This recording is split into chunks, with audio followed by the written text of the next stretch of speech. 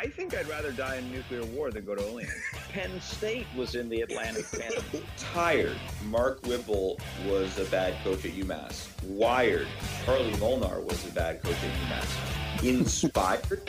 Kevin Morris was a bad coach at UMass. Ladies and gentlemen, good evening. My name is Curry Hicks Sage, coming to you live from my apartment in New York City as my little one sleeps. My little ones sleep at this point, actually, and I try to squeeze in an intro to a long overdue episode. Later tonight, this episode will feature, well, we already cut the interview, I'll be candid, the great Sully, my good name, Dayton Twitter extraordinaire and college basketball insider of a sort, an outsider insider, if you will. I love Sully. Great to have him on the show again. A few show notes before we get going, and of course, the program is brought to you by 5 College Movers, stress-free moving in the Pioneer Valley and beyond, world class. If you got to go anywhere, you go with 5 College Movers. It's just a no-brainer, folks. It's, I don't have to stress it to you. They're friends of UMass athletics. They're friends of UMass basketball. If you're moving anywhere, call Pat and the gang at 5 College Movers. They will take care of you, rest assured. Okay, so a few show notes before we jump into the interview. First, big time apologies for the second time, really, to friend of the show and one-time guest of the show, actually 3-time guest of the show, one-time guest that you've heard, 3-time appearance guy, Stu Ludicky. Here's why I'm apologizing to Stu. Just prior to the Atlantic 10 basketball season, we had him on for a preview show. This was 3 weeks after my little one was born. I literally was so consumed with fatigue that week from being up in the middle of the night, I just never sent Bennett the files. Just didn't do it. Fucking fucked up. Then it was like a weekend. I was like, I can't really do it now, can I? A weekend. Oh, another week. So I just felt awful. So I was like, all right, you know what, Stu? I fucked that up. Did the impromptu episode last Tuesday night after the Bergeron kerfuffle at Rhode Island. And I was like, Stu, just jump on. Let's do it right now.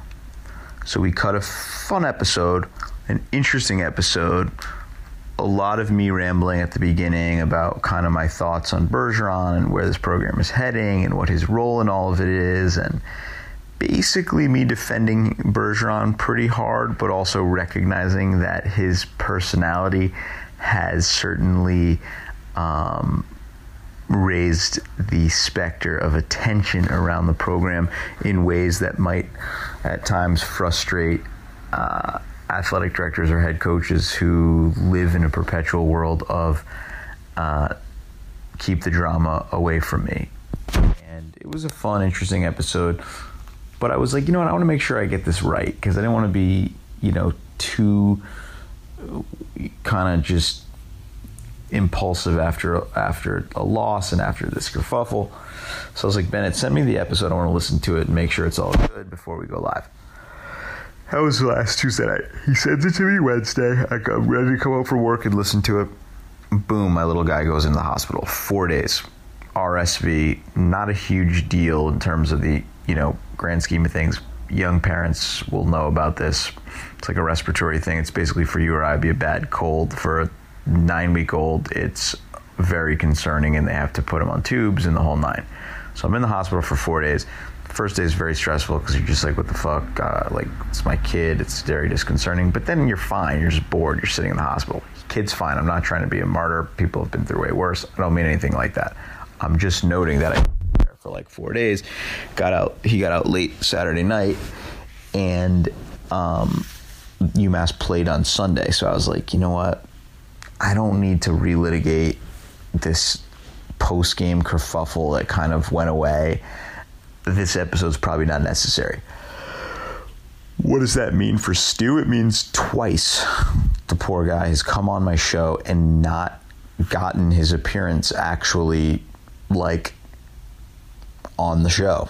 And that's totally my fault. He's a loyal listener. He's a really perceptive observer of the college basketball scene, particularly the Atlantic 10. And I feel like shit, and I don't even have the heart to respond to his DMs today, being like, yo, hey man, what's going on? I've actually offered in the past to throw him some money for his time, and he's like too good a dude to take it. So Stu, you want a little money, slide in the DMs. Happy to take care of you, courtesy of the folks at Five College Movers who take care of us on this program. In the meantime, my other offer is, dude, send me anything. I'll put it on the show. Just anytime. I'll put it up. You want to do your own episode? We'll do it up. You know your shit. I feel like an asshole. And lastly, Stu's wonderful wife, Whitney, is the one who made the logo for the show. And they didn't get to use the courtside seats courtesy of Five College Movers because they're out in Colorado and not going to get back here except until the A10 tournament. So maybe I buy you a bunch of beers at the A10 tournament. We do an episode there, perhaps with Sully My Good Name and the George Mason pod guys who are all going to be there in a party house at the tournament. Whatever you want. I feel like a shithead. I feel like a schmuck. Let me know how I can make it up to you. All right, a couple other show notes. That aforementioned lost episode, the Bergeron banter episode, I'm not opposed to sending it to a few people, the file, if you want it, but here's my rationale here. It gets back to what's at the core of this program, what it is, how I see my role in this strange ecosystem of UMass basketball as a program, but also my fanaticism for UMass basketball. I am not a journalist. I'm not trying to be on this program journalistic. I do, I can be analytical, I can be critical, but I don't intend to be like a he said, she said chronicler of what's going on around the program. My interest in UMass basketball is fueled by my passion for it having success. And that means that at times, maybe it is better to just sweep some things under the rug unless I feel that those things are impeding the program from getting to where I want it to go. So the line I draw is I'm critical, very critical at times, when I think the team, the players, the staff, whomever, the fan base needs to hear the hard that incident last week. I'm not, I would add that, is going around, does anything that benefits the program's long-term success. I'm happy to jump in the DMs as I have with more people than ever after that incident. I mean, I cannot tell you the number of people who came out of the woodwork, many of whom I've never met, some of whom are from around the collegiate basketball world, who had something to say, and I guess I take it as a compliment that they came to me. Maybe it speaks to the struggles of our program that I'm where people are throwing their DMs, but I was flattered nonetheless. That being said, look, Bergeron's a big personality. Bergeron does it his way. We knew that when we were getting him. Generally speaking, I like the brashness. At times, I think, maybe best to rein it in because the industry you're in is a get-along industry a lot of the time, and you got to just get along to effectuate the change that I think you're capable of bringing. That's a matter of debate. You could go on at some length, and there's so much conjecture and speculation about both that kerfuffle and, Tony's role in recruiting and other things. It's just, I actually think ultimately you're beating a dead horse after a while because everybody's got an opinion. It becomes so speculative, and ultimately I think a lot of it's overstated. I think you could come up with narratives like this about a lot of programs around the country, and I just decided to nix the episode. Right now, I think if they'd lost to George Mason there, I might have lost my mind, and just who knows where I would have gone. But they held on for the win. So tonight, let's look toward Saturday. Sully's going to talk Dayton in a moment. I just want to reiterate for folks who, may not have been around UMass basketball that long. I've said it on Twitter this week. when you get a top 5, top 10 type team in the country, as this Dayton team is, they really are terrific, in your building, I don't care if you're 0-24, 10-14 like we are, or 24-0. It's a big deal. It's a lot of fun. It's really cool. You may see something spectacular and historic. You may see, an upset like we saw against Kansas in 99 or against UConn in 04. Crazy shit happens. It's a lot of fun. If you're a student who listens to the show, get to the Mullins Center. I am in the process of figuring out my travel plans. It's with my kid being sick. My wife's kind of taking extra precautions, and she's like, well, we're going to Fordham the next week, and I get it, and she's not wrong. Gaber205, friend of the show, if you're listening, I may need you to pick me up in New Haven. Let's touch base on that. I'm going to try to get there. I feel bad leaving my family, but I really want to do it. Another thing, shout out to Jason Germain, former UMass walk-on and current athletics fundraiser and events guy, hooked it up with a ticket last night to an A10 related function, hyping the A10 tournament at a fun brewery in Brooklyn. It was a blast. We had a great time, had a bunch of beers, just very fun. Great bullshitting with him and my man Sitchman, friend of the show, who I took as my guest. That was awesome. Okay. Where are we at with UMass basketball? We haven't had an episode for a long-ass time. I apologize for that. It's been up. It's been down. You know how it's gone. The reality is that the defining narrative of this basketball team that I've been sort of saying all year is that you can say what you want about coaching, you can say what you want about effort and intensity and our lapses and, the 5 games that we've lost by 24 points or more, the heartbreakingly close losses, the nearly blown wins. Here's the truth of it. This is a guard-dominated basketball league, and we don't have a true scoring guard who can get to the rim with relative ease and get to the foul line late in games and get you a bucket when plays break down. You can put that on McCall, you can put that on whoever you want, but the reality is until we get that guy, it really doesn't matter, in my opinion, who's on the sideline. Because you saw against Rhode Island where we played really well, despite losing. Trey Mitchell goes for 30. You still didn't win. Carl Pierre went cold. Carl Pierre can be a very good shooter. Love the kid more than almost anyone who's ever worn a UMass uniform, but he's not a traditional break you down off the dribble scoring guard. He's gotten better at his slashing game has gotten better, but he's not a guy like a Kyle, like a Lofton at Bonaventure, a Sincere Carey at Duquesne, Jalen Crutcher at Dayton, Gilliard at Richmond. Most of the Daly even at St. Joe's. A guy who could just get you a bucket when you need it. And the reality is when you don't have that, and your 3-point shooters aren't making shots, teams are simply going to triple team Trey Mitchell as they did against Mason. And, it's not easy. If you're hitting threes, you can win some games because then you have the inside-outside game of Trey and guys hitting threes. But if you're not hitting threes and you don't have a guy who's a real deal penetrator, it's just not an easy league to win in. And the bottom line in the Atlantic 10 is you got to get players. It's like, you've seen it with Dave Paulson. I was talking about it on Twitter. Dave Paulson, the coach of George Mason. Good coach, can really, runs good sets.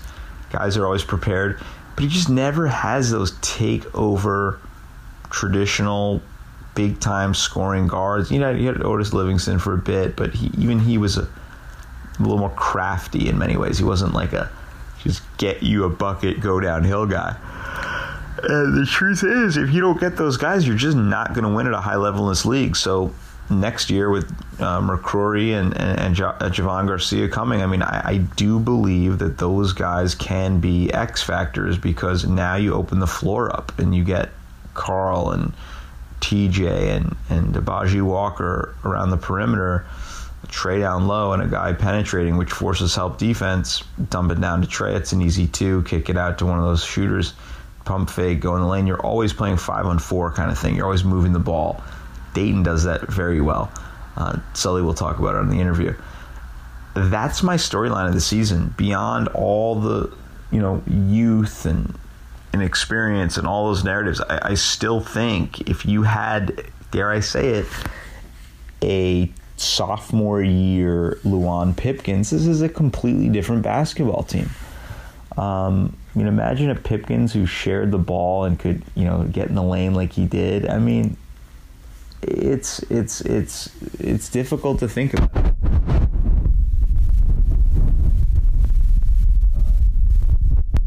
Things could have happened in the interim, but it's just that's what I keep seeing out there. That's the missing piece. And for everything else that's gone wrong this year, and some of the things that have gone right, that's the thing that you kind of just can't stop thinking about when you really think about what's caused a lot of this team's struggles.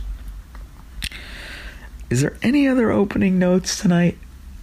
Let's just get in and talk about Dayton. Hopefully you'll see you at the game. If you are, if I do end up going, I'll post about it and definitely hit me up. So, yeah.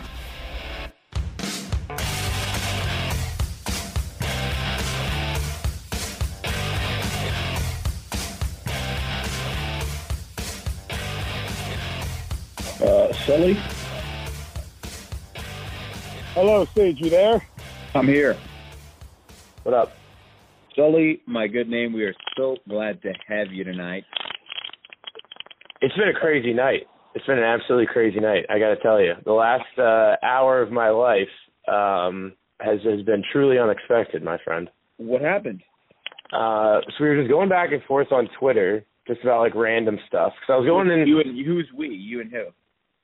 Me and everybody. So about 5:30 this afternoon, I asked a bunch of people, who would you like to see on the podcast? Like, just give me some names of just random people, right? And you got the usual suspects. You got Scoochie, previous coaches, previous players, etc. And then a couple of people were like, you should get Scott Van Pelt since he's been doing all of these Dayton spots. Yeah, love it. And I was like, oh, that'd be pretty cool. Like, I'd shut down the podcast if that happened because, like, what else would I have left to accomplish, right? And so I kind of, like, set my computer down, and then I went to the shower. And when I got out of the shower and looked at my computer, Scott Van Pelt had replied and said, I'll do it. And I just got done coordinating a time to talk with Scott Van Pelt on my podcast tomorrow. Absolutely love it. He's been Team Dayton all year, and that sounds very true to him, and it's deserved because you do a great job with your show. I've always told you should monetize it, make it national. That gives us a great segue to open this interview, a little bit non-traditionally, since folks will probably have heard the sort of lead up here with Sully and I bantering about Scott Van Pelt coming on his show. Yeah. Sully, my good name, is sort of I like to liken him to myself, but for Dayton Twitter, which is far more vast in its numbers. Robust. It's very robust. It's very robust. And I want to apologize if anyone hears my little guy whimpering in the background. He is here with me tonight, as he was when I was on. Hey, buddy. On with Sully about, I don't know, when was that, like 5 or 6 weeks ago on your show? Yeah, I think it was like a month ago. And it was funny. I remember that specifically because he was like sitting like in your arms and you're like, well, this is who I am now. So it was like a representation of who you are, right? Like you had to talk about UMass hoops, but you also had to be a dad, And that's why we've had so few episodes lately. In fact, listeners of the show know that he was actually hospitalized from Wednesday to Saturday last week. He's fine, but with the kids that age, when they have like any sort of cold, it's basically a bad cold called RSV.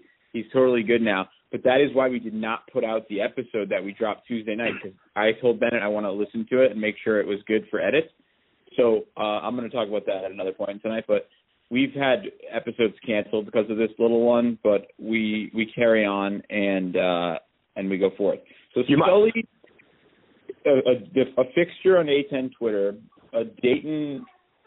He's Mr. Dayton. I mean, like, there's no other way to put it. Chicago-based, Pittsburgh native, 2012 graduate. I've learned a lot about him over the years because we've been doing this now 2 or 3 years. And as I always say, I believe that Sully and I are the most elite A10 tweeters in the game. There are some others that rival us. There are some others who probably know more basketball, but I think in terms of our styles, in terms of combining basketball and sort of the culture of fandom, that's why I gravitate towards Sully's content, because it's not that we're the best, it's just that we occupy similar lanes from a voice and tone perspective. So it's always fun to get him on the show.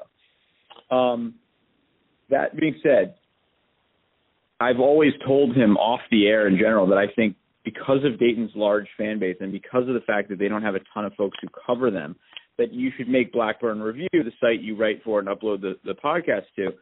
I always thought you should try to make it sort of a moneymaker, or just do it full time or quasi full time. And I'm wondering, my first question tonight, which is apropos given the Van Pelt intro, this year I've got to presume, like, you know, I've been seeing you on random other podcasts and radio shows and more mainstream media type stuff. Not only is this a golden age right now, a golden moment for Dayton, it's got to be sort of high times for Sully. Yeah, it actually has been. I mean, you know, 100% culminating in what happened today, obviously with, you know, the host of SportsCenter, who I watch every night, you know, getting back to me on Twitter, which is kind of like a very good representation of 2020, that, like, all you have to do to talk to some people like that now is just, like, go on Twitter, right? I think that's what makes the website fantastic. But to answer your question, yeah, it has been high times for us. But, you know, like, true to form, if I went back through the stats of the site and I told you which article got the most pickup on our site, it wasn't a recap. It wasn't a recon of the teams we did. It was Can I guess? Yes, please, go ahead. So I'll be honest, I don't read a ton of Blackburn Review. I read the UMass preview. I read things when it's relevant, but I'm going to guess it was definitely something about, like, a feud over, like, VCU fans and some sort of beef with them, maybe with St. Louis fans. No, actually, it was the article that I put research into that was shitting all over Fordham and their program and how they shouldn't be in the A10. Right. That got the only one I've ever shared. I shared that with my Fordham guy. There you go. Perfect. It's funny, too, because, like, a normal article on the site is probably going to get us about 2,000 to 3,000 hits per day. That article in one day did about twice that traffic. There was like 6,000 hits to the site that day, which, you know, when you talk about, like, the college media landscape, like, that's a ton of eyes, because I've been saying this to a lot of people lately. Yes, it's high times for us. Yes, what we're doing is getting picked up by a larger percentage of the fan base, but it's almost like it's not that we're hitting a wall, because I think we are starting to get to a point where more of the fan base is latching on. And I will say, just like humbly, that I get recognized more than I ever have when I go to games, which I think is pretty cool. Although a lot of times I've, like, asked for a Twitter handle to, like, understand, you know, who people are. But, yeah, it's been just kind of a whirlwind, but I always tell people the college basketball fan, the average college basketball fan, cares about their team and might watch a couple of games that are national games like Duke, North Carolina, and then it's see you in March. And then they care about their conference a little bit too. A little bit, yeah. You'll watch, like, a couple of games in the conference, but, like, that's like 90% of college basketball fans. So it's almost tough sometimes to branch out, because I think, like, even the guys that do the A10 podcast that, like, cover all the teams, it's tough because, like, Dayton fans I know don't really want to hear about all of the other teams in a long form podcast, which is why, like, when we do an A10 rundown on my show, it's usually like 2 to 3 minutes tops. We say, here's the score, here's what you have to look out for this week, and then we move along. So it's kind of funny, like, to say that, like, yes, definitely high times, but at the same time, I think we're running into a situation where eventually, you know, we'll figure out kind of what the limit is with our show. And I don't know, guys, maybe I'll quit my day job eventually. Who knows? But you're totally right, because I mean, and it's especially true for me this year because I had a second kid in season. So it was like, I mean, I didn't have the kid. My wife gave birth, but yeah, you were there. Yeah, I was there. Big if true. So, but the thing can confirm. So the thing is, like, and this year is such a wacky year in college basketball that I have not seen. I turned on Baylor, Texas the other night just because I was like, oh, they're number one in the country. I guess I should vaguely tune in to see if in 6 minutes I think they're gonna choke in March or not. Same thing with San Diego State because I had a YouTube TV like free subscription for a couple weeks and I was like, I'll check them out against Air Force, but couldn't name a player on either team really. And I'm someone who follows college basketball more closely than most, and because this year is so weird with all these teams in the top five and Gonzaga, like no one ever watches Gonzaga because they play at 2 a.m. and you know they're going to win their league anyway. So you just get caught up in March. So all the so many of the top 4, 5, 6 teams this year are totally random and I'm totally out of it. And yet I can tell you all sorts of things that are happening around the Atlantic 10. So it is a weird dynamic and trying to cultivate an audience. You're right. There's just not that many college basketball fans, like of the sport. You know, it's there's so many teams. You know, I think there are a lot of people who are fans of a conference because of their team, but very few, even the most avid, you know, people are not national. Very few are national fans. But that's and that's a segue to what I want to talk about real quickly with Dayton. You can go at any point because I know he said 30 minutes, but it's already probably been 15. Oh, I love it. I love it. Let's just roll, guys. This is what I do. This is what I do. So it's funny because we posed a question. I posed a question on Twitter earlier this week to UMass fans, basically being like, Obi Toppin is the best player to come to Amherst since who? And it always goes back, anytime we have conversations like this, it always goes back to what was effectively the 2019-2020 version of UMass, which is 95-96, when Camby and Duncan matched up in Amherst in a non-conference tilt early in the year in what really was at the time and kind of still one of the most hyped games, you know, I don't want to say of all time, it's not, but those two guys one went number 1, I think the year later, one went number 2. So it was a huge deal. And somebody made the point, which I thought was a fair one, that Obi Toppin's an incredible player. He's a draw, but nobody's like banging down the doors to get into the, you know, the Mullen Center will be like maybe half full if we're lucky because of what's going on. And that's a reflection, I just think, of the college basketball landscape in general. There's just not, unless it's Duke, Kentucky at like the Garden to start the year, I'm not sure anyone is a draw like that anymore.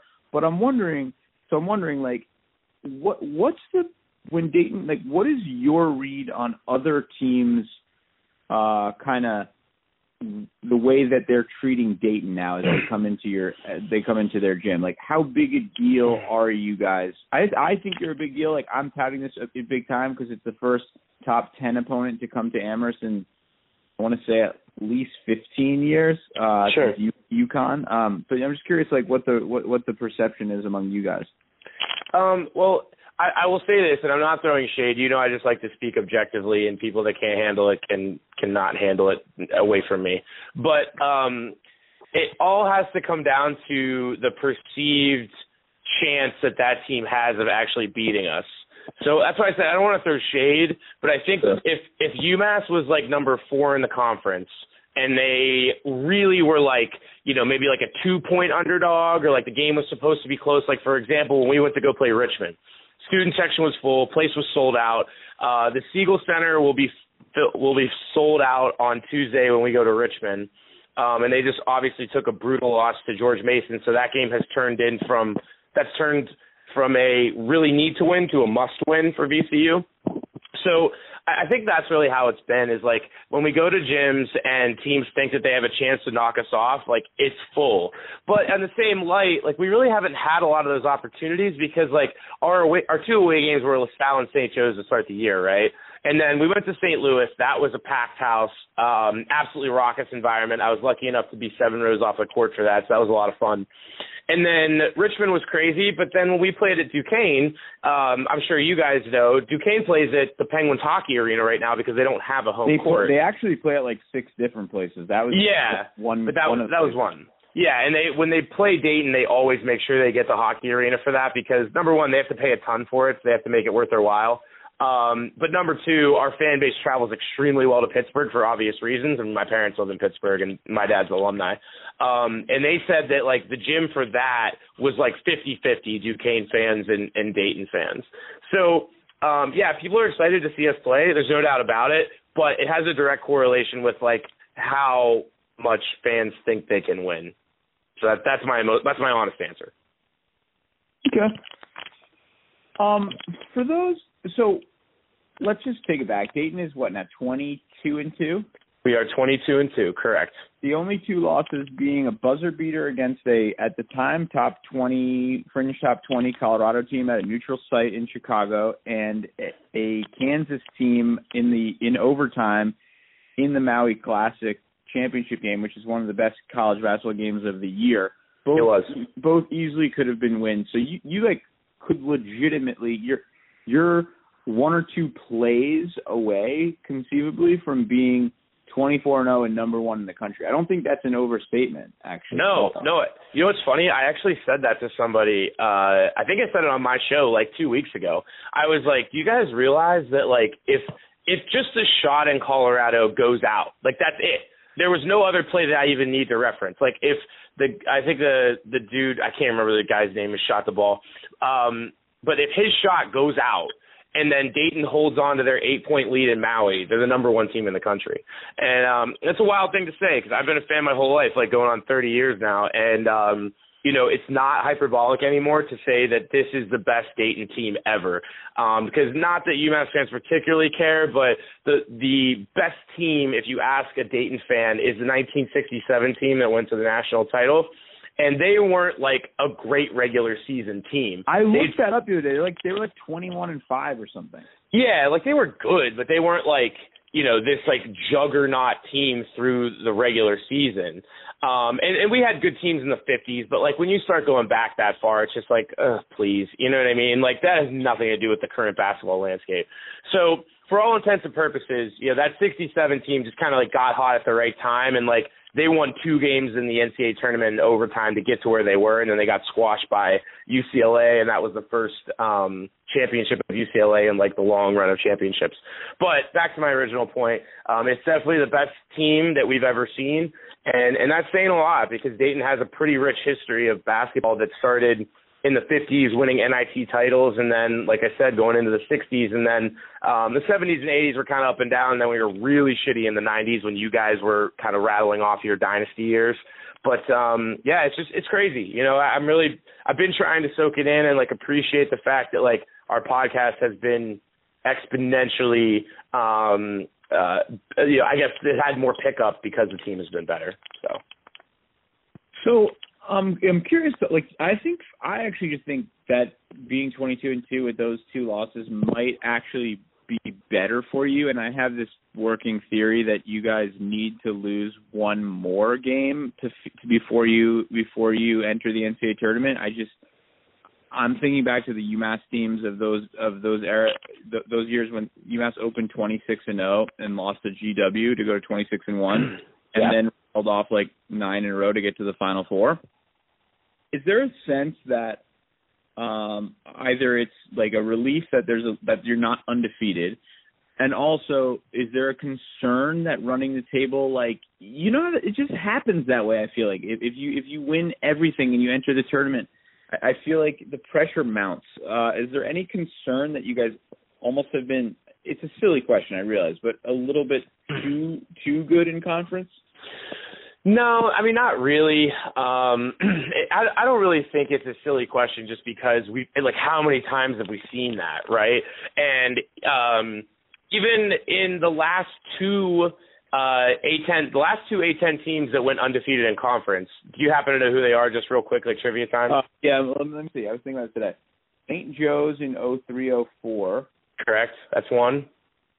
and the other one's kind of obscure. No, let me just think this through. So, because UMass never did it. No, actually, did UMass? No, they did not. No, I don't think they did. So the other one, can you tell me the year? Oh, wait. Is it like Xavier one of those years? It was 2006. Yeah, so it was Xavier or Temple that year? Nope, it was not. It was George Washington in 2006. Oh, yeah, with Pops Mensah-Bonsu, of course. And the league sucked, and it was a one-bid league. They got an 8 seed and lost in, the second round. Yeah, exactly.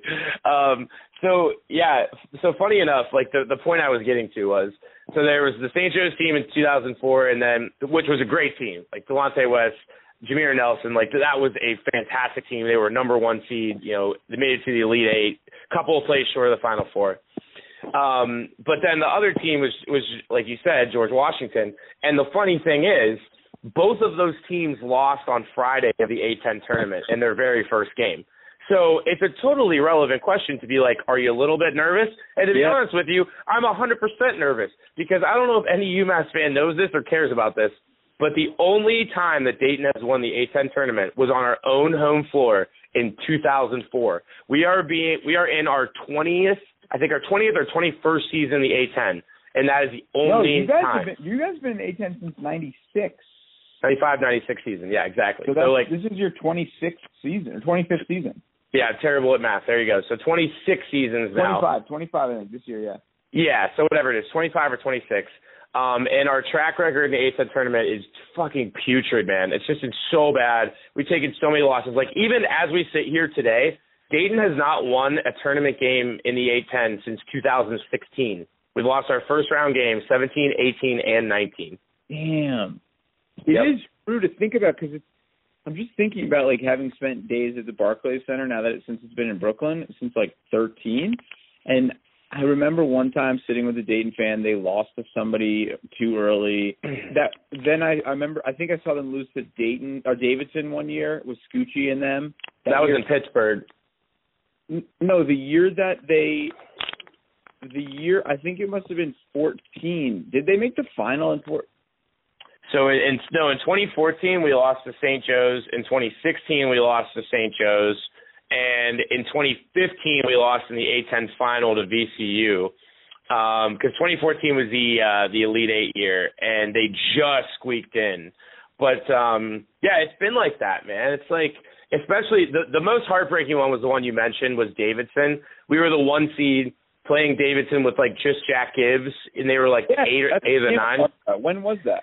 That was Pittsburgh in 2017, and I was there because obviously I'm from Pittsburgh, so I went back, and I can't even tell you guys how mad I was at that game. I was fuming, absolutely fuming, because I planned this whole weekend out. You go back to my folks' house. My mom's pumped that we're there. The worst. And then of course when you're the 1 seed, you got the first game on Friday, so it's you go back, you have this great weekend plan. And then it all goes to shit by 2 p.m. I got to say, being on the other side of that, though, in 2012, UMass was I don't know, I think we were maybe an 8 seed. 2012. And we beat Temple in Atlantic City. And they were the 1 seed. And it was so awesome, just to beat the 1 and see all those fans file to the exits. It was so awesome because Philly was so close to AC, so there was a ton of Temple people, that's the best when you beat a team on the Friday and you get to stick around for the weekend. But that's not what we're talking. Okay, so for fans who don't know, one thing I want to talk about, which I find really interesting about this Dayton team, is you were really high on them in the off season, and when there's that endless speculation phase from basically May through September, where people are just throwing out everything on Twitter about the year ahead.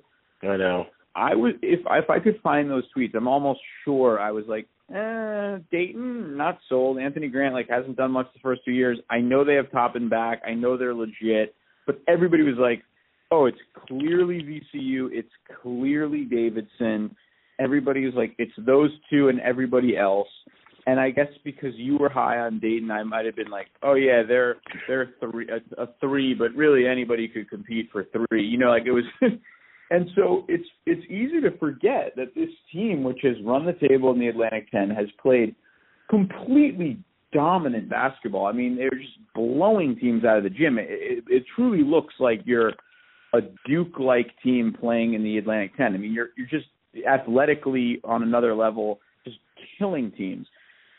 It's easy to forget that you guys weren't even, by most people's forecast, the consensus pick to win the league or even to be in the top 2.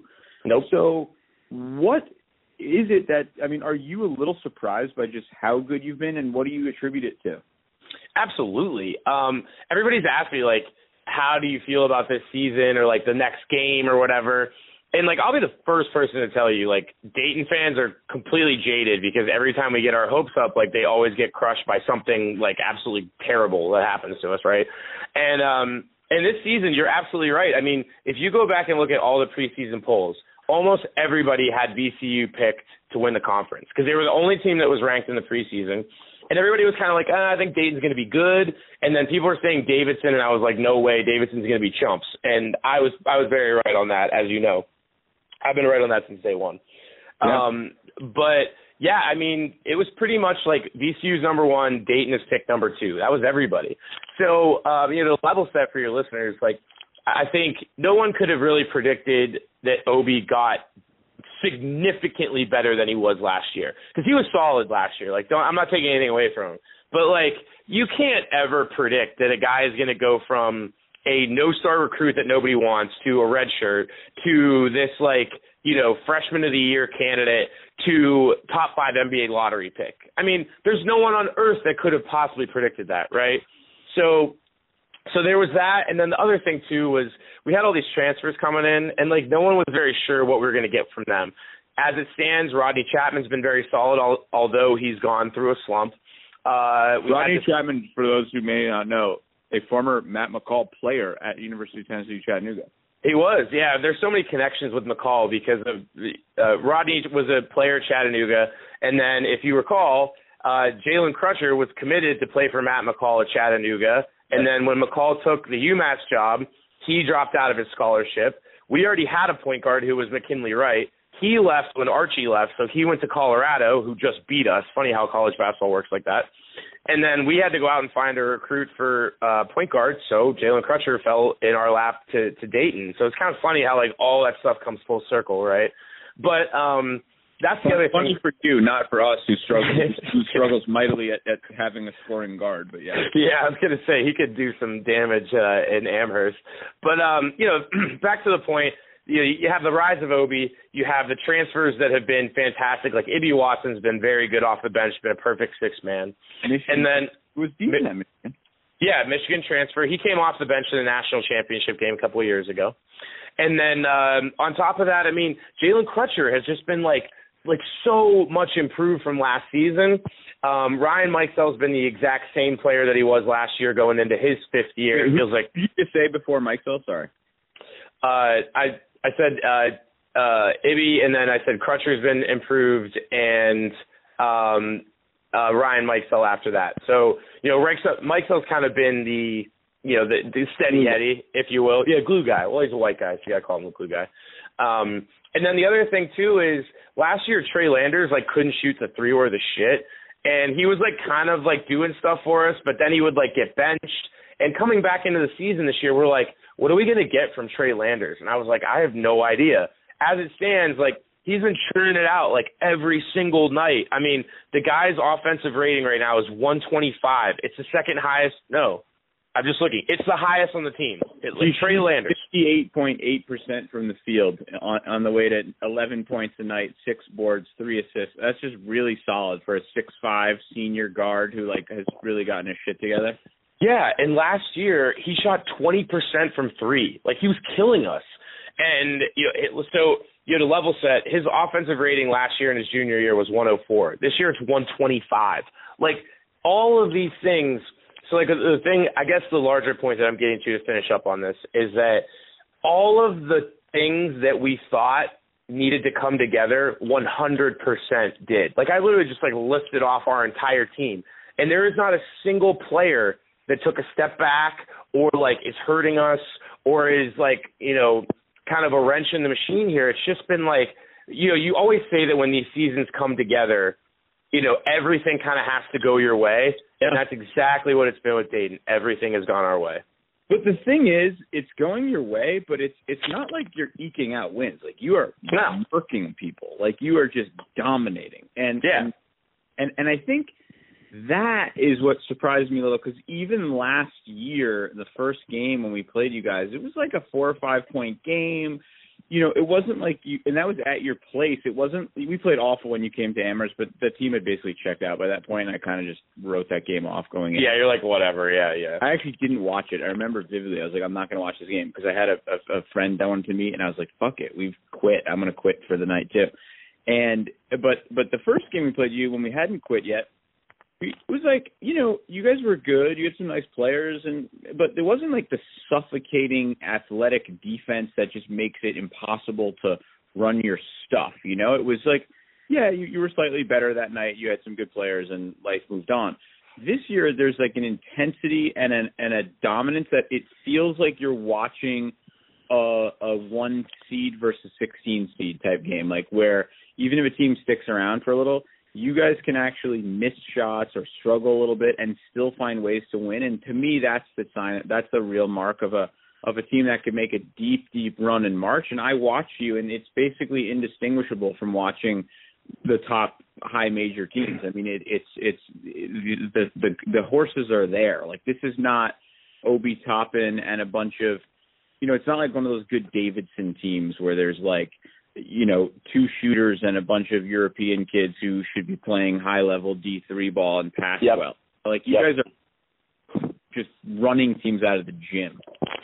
Yeah, and that's really a testament to, like, Grant putting in a system that was uniquely his, because I think at this point Dayton fans are willing to write off his first year because he didn't have the guys he wanted.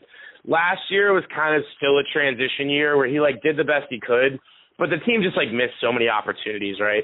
And then this year was like, you got everybody. He's got like 5 different guards that he can play. He has 3 guys that can play down low. We had 4, and Chase Johnson left school midway through the season. But it wasn't even like a blow because we had 9 guys that could go for us.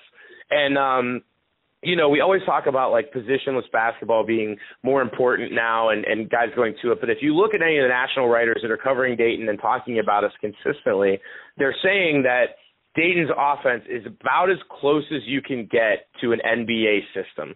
And it's very true. I mean, now that UMass fans probably haven't watched us much beyond the game that we played, but, really keep an eye on the fact that Dayton's always going to be moving. They're always going to be cutting. And when they get the ball, they don't stand around. They're either going to drive into the hoop or they're going to get rid of the ball to somebody else. So it's just a lot of movement, a lot of high ball screens, and it's always looking for mismatches. And a couple of times we've gotten away from that, and that's been the games that have, teams have forced the issue on us. So, and that I'm basically just talking about St. Louis. So, like, and it's interesting because St. Louis has arguably the best, other than you guys, arguably the best athletes in the league for sure. Yeah, no doubt about it. And St. Louis gives us trouble because they're physical. They rebound well, and they get really good contributions from their guard play. And those are 3 things that, like, if Dayton is going to be derailed and when we meet our demise, like, that's exactly how it's going to go down. Take that for what it's worth. Sorry, say that last part again. We just had some breaking news on Twitter, and a friend of the UMass podcast broke the news as to who the new defensive coordinator is, and I confess I got completely distracted. It was my first time checking it during our pod. What was the very last point you said about beating you? What it would take to beat you? Oh, yeah. So I was saying, like, for UMass fans, if you guys are going to watch us in the tournament or whatever, the teams that will beat Dayton will get like 25 to 30 points from some guard on their team. They'll out-rebound us, and they'll play very physical and play good interior defense. Like, that's exactly how we're going to get beat. What team in the country has a guard who can score 30 and a bunch of physical dudes down low who are going to out-rebound you? Like, I'm not sure that team exists. Kansas, I guess. Yeah, I mean, Baylor, Baylor kind of has an offense that worries me. Off the top of my head, Iowa is a team that really I don't want to play even a little bit. So you've been watching a lot of college hoops this year because you're legit like, I want to know who we're going to play in March. Yeah, you know what, man? I'm kind of like this all the time. It just doesn't come up a lot, you know? Like, in a normal year, like, why the hell would I need to bring up the fact that, like, I know Luka Garza scores 20 a night? Like, why would I need to bring up that, like a national name, but, I mean, besides yeah, I'm just using, like, a random example. Yeah. But, you know, just in general, I try to keep up with everything that's going on in college hoops. You know, I don't, you know, it's hard to watch everybody. Like, I know very little about the SEC because it feels like a conference that, like, why should I give a shit about? You know, but if there's games on and I can watch them, I can consume them, I'll definitely check them out. But again, there's a lot of teams that I'm not worried about facing, and then there's a handful of teams that I really would like to avoid. A lot of them are housed in the Big Ten. Ohio State's another one. I really don't want to play Ohio State because they have guys that can shoot, and they have, you know, weapons down low that can really bang with you. You guys might struggle against Rutgers, actually. Exactly, and that's like kind of the style of the Big Ten this year. So, you know, larger point is there is a blueprint for how Dayton's going to get beat, and you've already seen it because St. Louis crept up on us both times they played us, and they're not even really that good of a team. I mean, they're kind of like a meddling A-10 team this year. So we can't be beat. We're not impervious, but it'll take a good shooting night, and it will take a team out-rebounding us like 30 to 20 or something, or 40 to 25 or something crazy like that. So that's not – I mean, if I've been thinking of the possibility, like if there's even a chance for UMass to make this game interesting, and McCall has historically played Dayton tough. Yeah. I do think being at home matters because you just get calls at home. Like it just, and I think some of the physicality you guys show at home is a little tougher to pull off on the road. Just because you get ticketed with like little ones early, and it just forces. And UMass has some shooters, and has. If we had TJ Week still, who was leading us in scoring when he went down about 10 games in, a freshman. I actually think with 2 or 3 shooters plus Trey Mitchell, we would spread the floor and make things interesting for a bit. I really don't see that happening now as much as I'm trying to come up with, you know, scenarios in which that would be the case. Is there any concern about Trey Mitchell from a Dayton perspective, or do you think Obi Toppin's just going to take care of business? No, I mean, I would like. I definitely think that, you know, UMass has capable players, and Mitchell's certainly one of them. But I just, to be honest with you, especially coming off the dismantling of Rhode Island, I think this team sees exactly what's in front of them every night. I don't think they get caught up in looking ahead. And I think that, you know, they are very much of the mindset of like, hey, you know, 18-0 is very much in reach, and you got to take every game one at a time. I haven't gotten the feeling that they've been looking ahead much. And the only time I could think that happened was in the non-con. And, like, I'm not going to compare you guys to, like, 300 Houston Baptists. Like, that would be completely disingenuous of me, and I would not do that. So, no, I just don't think Dayton's going to struggle with this game because I think they're just going to treat it like a business trip. They're going to jump out to an early lead, and then they'll probably – like, the more of the blueprint for us this year is that we jump out to an early lead, we play really well, and then we kind of leave our foot off the gas in the second half. So that's probably what you're going to see. Yeah, it's worth noting, though, in the early part of the A-10 play on the road, you did kind of struggle at St. Joe's. And for sure. And you did struggle. Duquesne made it an interesting game late. I mean, I'm grasping at straws here. No, I mean, that's fair. Duquesne made it a close game late. St. Louis, you know, we could have definitely lost that game, too. So, you know, I also think UMass this is our bye week, so we didn't play any. So I think that actually helps a lot for a young team. For sure. And you guys have VCU coming up, and we're like a classic trap between VCU and URI. So if ever there were a time, you know, for something crazy to happen, that plays nicely into UMass's hands. I mean, there's not much there personnel wise that suggests this game is going to be close. But from just a, you know, preparation standpoint, McCall's pretty good schematically when he has some time. And, you know, it's a trap game for you. You guys have to travel. You got to fly. It's like, you know, it's hold on, I got to get my kid. And especially coming off a win. Yeah, you know. You guys are coming off a good win against George Mason, so it was a weird win. We were up 14 with 5 minutes left, and we won by 2. We probably should have won. yeah. It looks a lot better today though, with George Mason beating VCU. So I'm gonna let you go in a second because my wife just pushed me out of my room because she said don't grab the kid while you're talking. But what I wanted to say is, so I got one storyline to look for those Dayton fans listening. That's an interesting one that a lot of UMass fans are kind of quietly bantering about. You may have seen during the Rhode Island UMass game, our assistant coach got into we'll call it a kerfuffle after the game with URI head coach David Cox. Sure. That stemmed from an incident, the precise facts of which are up for debate depending on who you talk to, over Jacob Toppin, who played for Bergeron at Woodstock Academy, where he coached last year alongside Trey Mitchell, alongside TJ Weeks, alongside who's our other Preston Santos for UMass. Basically, Jacob Toppin played for Bergeron, didn't come to UMass, went to URI.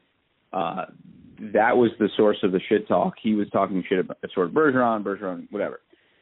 Apparently, and I've got this from several good sources, so I'm gonna trust this. Bergeron and Obi Toppin were going at it over the same Jacob dispute at Dayton earlier this year, and apparently the Toppins and Bergeron just do not get along. So apparently Obi has a little something extra here for UMass, and that's an underrated storyline and sort of a subplot to look out for narratively. Anything you think we should be looking for that you're kind of looking at in this one that's of note? Yeah, I'll finish up with this. And I did say this to a couple people on Twitter that had mentioned this like beef or whatever that's like rising. I do not think it's going to manifest itself into anything tangible, just for the simple fact that like we have way too much at stake to be like dicking around in like a family feud right now. You know what I mean? And people were like, "Oh, Obi's going to go out and get him now," and I was just like, he's in the National Player of the Year discussion. We're undefeated in the conference. Like, he is not going to do anything stupid, and he's too genuine, like, too good of a guy, you know, and you always see this, like, you know, in college basketball where, like, guys have to, like, settle their beef or whatever. And I don't think that that's going to happen. I think that Dayton's going to go in. They're going to have a workmanlike approach to this game. They're going to get their business done. They're going to get the fuck out of there. So that's what I expect. Feel free to disagree with me. No, I don't actually disagree with that. It's a funny, like, swirling undercurrent to this whole dynamic. And I got to cut the intro to this show, but just so you know, the entire last episode we did on Tuesday night, and it was right after that Rhode Island thing last week. And then I opted. I was like, you know what? I'm not even going to – it was all about the Bergeron incident. I was like, I'm not even going to drop this episode because I went to the hospital the next day and didn't have time to listen to it for 4 straight days. And then the next game came, so I was just like, does this make sense to even post? Yeah. But I feel really bad because the guest we had on is not going to get to be on, and that happened another time with him earlier this year. It happens. I think it happened with you one time with us. So yes, happens. It did. Yeah. So final score prediction. Final score prediction, I'll say Dayton wins like 85 to like 67. Like I think they'll cover the spread, but they won't win by 20. Wait, there's not a total out yet, is there? No, not yet. But I imagine the spread's going to be about 15. That's what I figure, like 14.5, 15, something like that. Yeah. I will say, so I always do this where I pick like 2 scenarios. I feel like it's going to be either like 88-50 Dayton or like 73-69, and UMass plays really well and just doesn't quite have the horses to get it done down the stretch. Sure. So it's going to be supremely ugly because Dayton you guys go on those runs and it's just completely demoralizing. And UMass folds when they encounter one of those runs. Sometimes they'll fall behind 10 and they'll have the talent to get back in the game.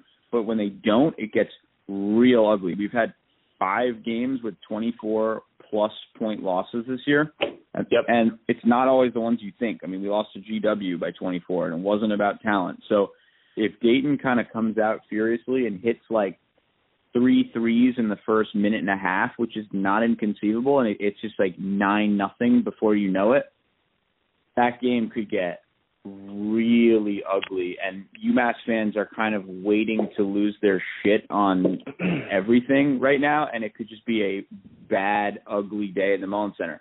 Conversely, I think you could also see UMass, a bunch of freshmen play with nothing to lose and have their effort of the year. Toppin pick up like an early foul or two. Trey Mitchell, finish with 30 as he did against Rhode Island, where we lost by 6. And it could be really interesting, and that was at Rhode Island. Not that they're comparable in talent, but and it could be very, very interesting. But those are kind of the 2 scenarios. Bennett, you got one? No. You got a prediction? Dayton wins by a lot. You can tell that I'm a very casual fan on the pod. Bennett is probably like on a White Sox message board right now, like really deep in some thread about a relief pitcher in like Double-A. I stick on Twitter and I go on Reddit, but Reddit's garbage, so I stick on Twitter mostly. Thank you. I agree. I'm with you, again. I'm with you. All right, Sully, it's been great having you. Be sure to share this with your fans. If you don't follow Sully and you care about Atlantic 10 basketball at all, you're doing it wrong. Sully, my good name. It's worth noting that we're going to be riding hard for Dayton, into the postseason. So I think any A10 fan right now who cares about this stuff is pulling for you. Are you coming to Brooklyn for the A10 tournament? I will be there. So that is what I will finish up with. I will be at the A10 tournament. I just got word of some people in our community helping me out to get there, paying for some flights. I'm staying with the George Mason guys. We're going to have a big old party house. It'll be an A10 party house. So, that's really my good name. You can follow me. Check out our podcast. I am actually going to be interviewing Scott Van Pelt tomorrow and possibly posting that podcast on Friday. So always a pleasure to be with you guys. I love coming on, love talking to you about hoops, and, hopefully we can do it again soon. I absolutely love it, and I will be sure to spend some time at that party house, no doubt. For sure, man. You guys take care, and we'll talk soon, all right? Later.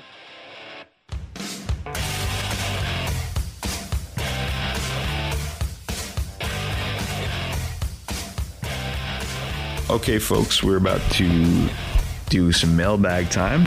Let's give plaudits one more time to the great 5 college movers. They are world class. Can't say enough. Stress-free moving the Pioneer Valley and beyond. Check them out if you're moving. If you're not moving, they're good dudes. So here's the thing. Not many questions tonight, but presumably, Bennett, you have the file from last week. Maybe you want to throw some of those in and just note that some of these are from last week on the episode we did not drop. But here's some questions that we did get for tonight. Riff Raff Street Pat PVL7 on Twitter, great friend of the show and a great UMass fan who knows a lot of shit. You should definitely follow him. He says, is this year's Dayton the best A10 team of the 2000s? And then he notes what he believes are the contenders. 03 Xavier, that was the David West led group that went 15-1 and got a 3 seed. The 04 Xavier team, which got 04, they were a 7 seed and made the Elite 8, but if they were a 7 seed, they couldn't have had a great A10 slate, so it's sort of like I kind of disregard that despite the tournament run. 04 St. Joe's, which is Jameer and Delonte West team, which is fantastic, and 08 Xavier, 3 seed Elite 8. I don't remember that team. Was that 2 Holloway early years? Was Mark Lyons on that team? I don't totally remember. Yikes, those Xavier teams, it's interesting. I barely remember them, and they were so good, and the Cintas Center would rock, and UMass had a little bit of success there, but it's weird. Xavier era, which was actually, a decade plus, I don't really remember it that well, and yet they were so dominant. In part, that's because that was when I was in college and high school, and I think my fandom was waned a little bit, at least for probably the first 2 years of college, and the whole Lapis era. So that could be why I don't remember a ton about Xavier. But to me, West and Jameer Nelson, that backcourt was the best in the country. They were a number one seed. They opened the year like 31-0. They lost in the conference tournament, if I recall correctly. But that was a nationally relevant phenomenon. I mean, they were just killing teams. They made it to the Elite Eight, lost to Oklahoma State, if I recall correctly.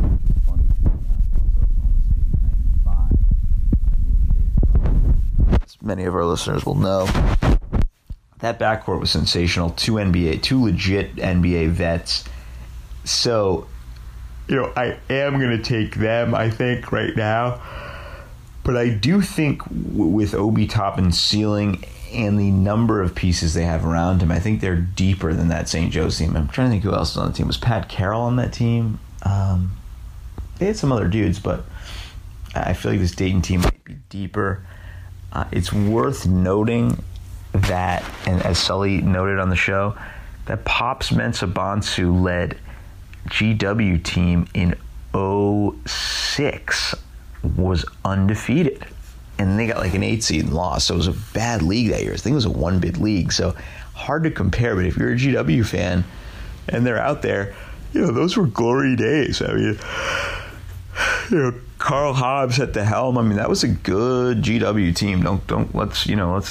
Let's give them their due. But I think it's definitely that St. Joe's team right now. And I think if Dayton runs the table here and wins the league, I think they get a 1 seed, and you have to give them the edge over even that St. Joe's group. But of course, it depends if you're making the assessment based on tournament success. So, it kind of remains to be seen. Tony Devlin asks, he appears to be a Dayton fan, who guards Obi on Saturday? I mean, I think you have to throw Trey Mitchell at him. It's really the only option for UMass. Dejiri Baptiste will get moments. I mean, there's really no one else on our team who can guard him. This is a game where, we'll say what you want about Cy Chapman, but I do think this is a game where you really miss him. Just to have an extra body out there to throw different options at the kid and just try to make things a little bit difficult. Right now we really just have 2 guys, and you worry about in terms of foul trouble.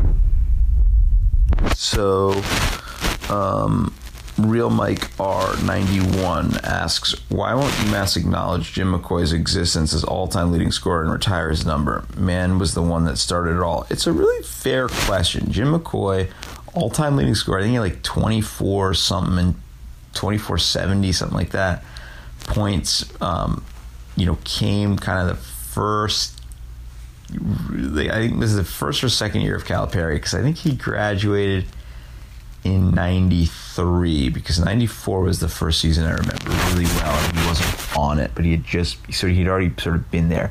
Maybe he graduated in 92. A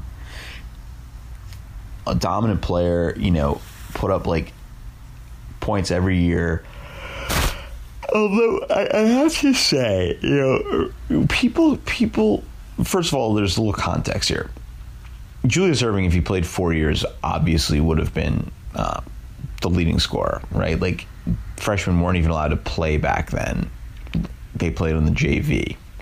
And then he played 2 years and left. So he might have fucking got it in 3. I mean, he was that dominant. So, that's one thing. Secondly, retiring numbers is, and Marcus Camden only played 3. So, he may have got there. I'm trying to think how many points he ended his college career with, but probably wouldn't have surpassed McCoy, but he probably wouldn't have come close. And Lou Rowe, whose number is retired, he got the team to, I think, was it 2 Sweet 16s and an Elite 8 plus a 2 seed where they got bounced his junior year in the second round. So he was a tournament guy all 4 years.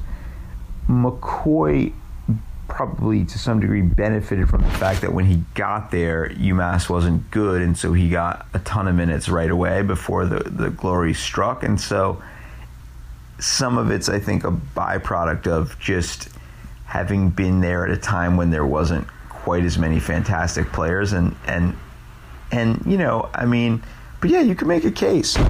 But, you know, that's a tricky one because, you know, the number 2 all-time league scorer is Ricky Harris. I love Ricky Harris more than just about anyone to ever wear a UMass basketball uniform.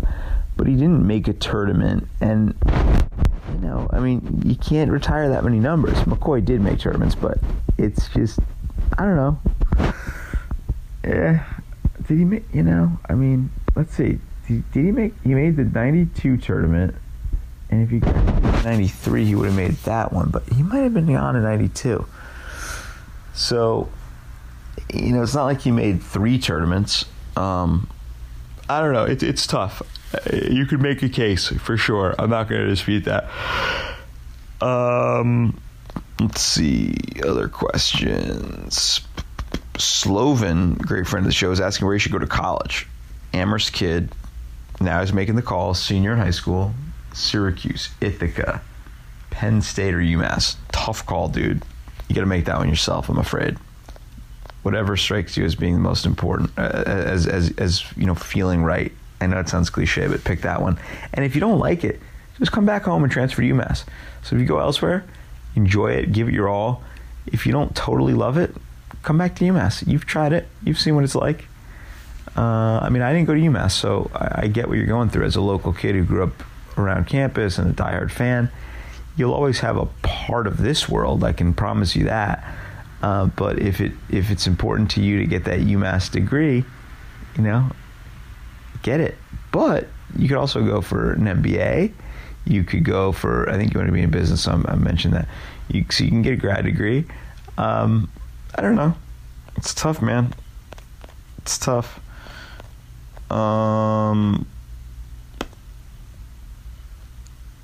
Let's see here.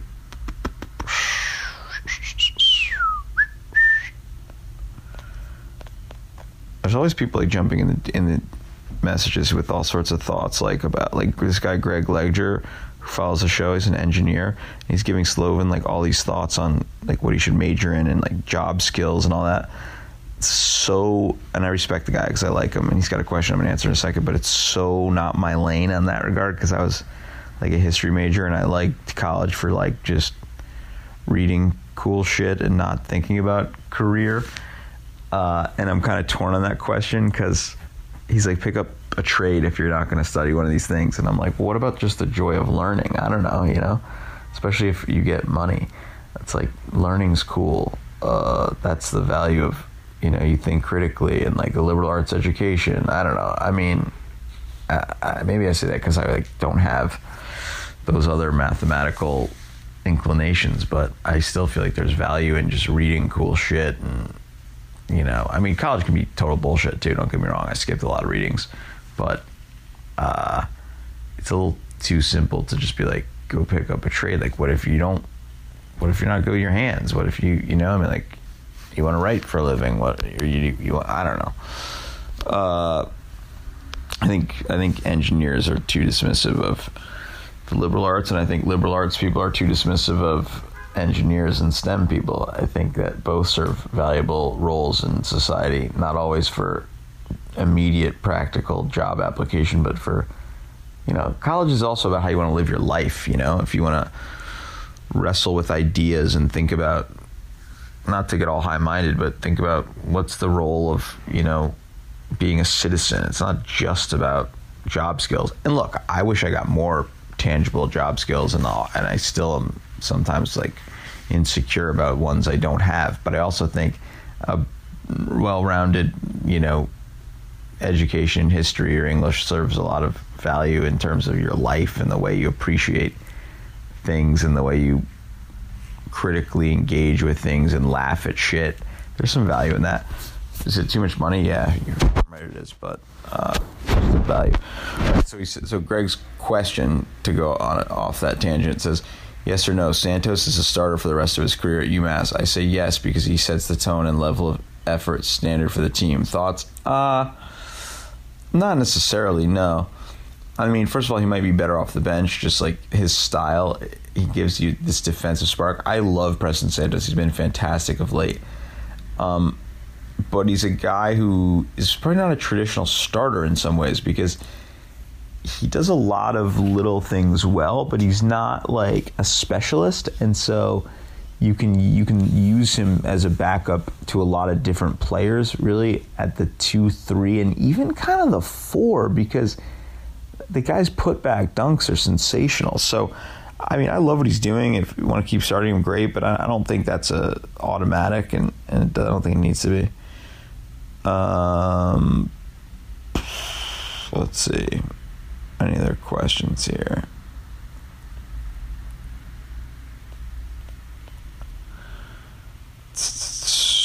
Do I have any more? Wow, might be one of those nights.